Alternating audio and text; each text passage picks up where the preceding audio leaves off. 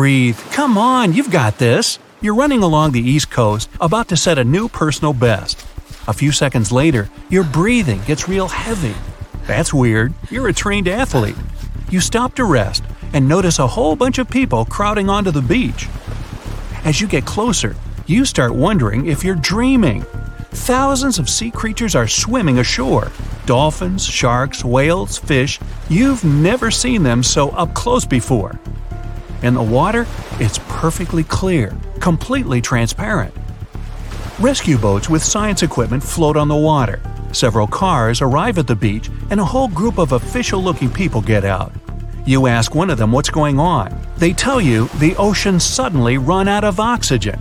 It normally gets into the ocean one of two ways: when air brushes over the ocean surface and through photosynthesis. Grass, trees, plants, they all absorb carbon dioxide, that stuff we breathe out. They convert it into oxygen using the sun's energy. That's photosynthesis. The ocean gets its portion of oxygen from algae, microorganisms, and plankton floating in the upper layers of the water. They release a tremendous amount of oxygen back into the water, which helps keep all marine life going. No oxygen, no more algae. No algae, no more oxygen. It's a closed loop of disaster. That's why the water's so clear. Thousands of fish are swimming closer to land, trying to get the oxygen that's trapped on the surface. Beaches are closed. It's a madhouse. Even the monsters of the deep showed up. Huge squid, anglerfish, and humongous crabs. Thanks to the clear water, you can see it all. Millions of fish, squabbling, splashing around, creating real chaos. It's not just the fish that are in trouble. Since the ocean ran out of oxygen, it adapted. It started pulling more air from the land and taking its oxygen. That's why you suddenly couldn't breathe as deeply. You rush home, time to pack. You live in a city with very little vegetation and right by the beach. It's time to make the move away from the water, maybe to a city that's closer to a forest or a jungle. That's where the oxygen is. While you're packing, you hear on TV that oxygen has disappeared from all the oceans and seas. Deserts are getting even more lifeless. The Namib Desert is on the coast of the Atlantic, which also touches the Sahara. These deserts get almost all their oxygen from ocean water, since there's almost no plants around. And when it's hot out, there's less oxygen in the air anyway. Triple problem. That's something you never thought you'd see on TV. Scientists with oxygen tanks walking through the desert. Well, I guess here's not so bad. As you head out for a short walk, you don't feel the lack of oxygen yet. But something's happening all over town. People are stressed out. A lot of people are packing up their cars and leaving. There's a huge traffic jam on the highway. You're not going to be able to leave the city anytime soon anyway. Night is coming. That's the time when plants and trees stop making oxygen. The air starts getting even heavier. The next morning, you manage to leave town. You drive through forests, fields, grass-covered mountains, and finally breathe deeply. People aren't just leaving coastal areas because there's less oxygen. The food supply is drying up. Fishing is basically over, which for some cities is a total disaster. Beach cities empty out, and the only way out is to drive. You can't get away by boat unless you have an oxygen tank on board. You're speeding away from the coast when you come to a small town. Traffic there's terrible, and you get stuck again. These towns just weren't designed for so many people. Traffic, stocking enough food, schools, jobs – it's going to take a while for these small towns to adapt. Land prices are going crazy. You can buy beachfront property for almost nothing. But farmland's suddenly worth millions. People start investing like crazy in anything eco-friendly. Unemployment starts going through the roof. Luckily, you've got a bit saved up.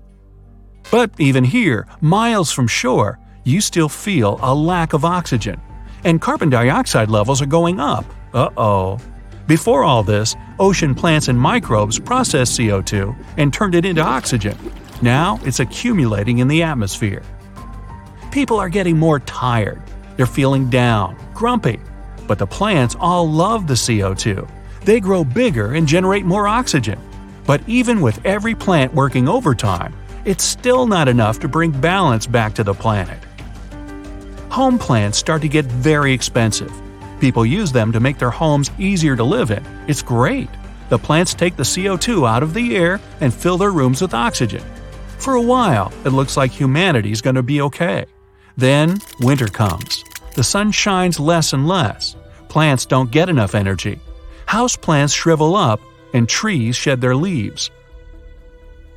One day, you're out on a walk and notice something strange in people's behavior. They move slowly. Some are just standing there, staring at nothing. You see a young girl standing at a bus stop, then she just walks away. Then she comes back and goes away again. She can't decide what to do. Wait, where were you going? You realize that you forgot why you left the house in the first place. Lack of oxygen can affect your brain. People's memory and attention span take a huge hit, and it becomes really hard to think clearly and make rational decisions. As soon as people understand what's happening, they get scared. When you get scared, you breathe harder. Now humans need even more oxygen. You're afraid to leave home. Looking out the window, you see a lot of people staring at the houses on your side of the street. Their brains gone all foggy. They can't remember which house is theirs. The next few weeks are rough. But then, a solution appears. To learn how to control their breathing, use less oxygen, and overcome anxiety and stress, people start to get serious about breathing techniques and meditation. Now, every day, you meditate for 2 hours, track your breathing, and become more aware of the present moment. Over time, it becomes a habit. Anxiety from lack of oxygen is gone. Now, you're just grateful for whatever oxygen is still here, and that you're still breathing at all. Once enough people have adapted to this new reality, they start to ask themselves, why do we run away from our problems instead of solving them? And just like that, it begins. People return to the big empty cities. They break up paved roads and plant trees and bushes there instead. Everything becomes a garden. Roof gardens, vertical gardens, street gardens, open mall gardens, everything gets a green makeover. Regular cars get switched out for electric ones. Most polluting factories get shut down. Carbon dioxide levels drop way down, but it's still not enough. Scientists even try pumping liquid oxygen into the ocean. Then they really hit the jackpot. They design and grow new types of phytoplankton and seaweed that can pump nutrients back into the ocean and kickstart the photosynthesis cycle again. Fish get put into special artificial ponds to help them get used to having less oxygen around. Once they've adapted, they're put back into the ocean. People are rebuilding roads, but greener. Every city street has trees, patches of grass, hanging gardens, and plenty of shade.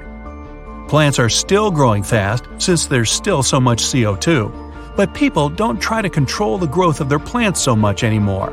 Buildings get covered in vines, flowers get bigger, cities start to merge with their surroundings. Forests and jungles give cities tons of cool, fresh air. The planet is turning more and more green, and people start to change too. Running a bit late? Now you can leave your home through an upstairs window. Just climb down that handy tree branch. Some companies build whole offices on trees. City air is clean now and smells like thousands of flowers. The ocean's also taking on a new life. New, unknown creatures appear in the waters, creatures that no longer need oxygen.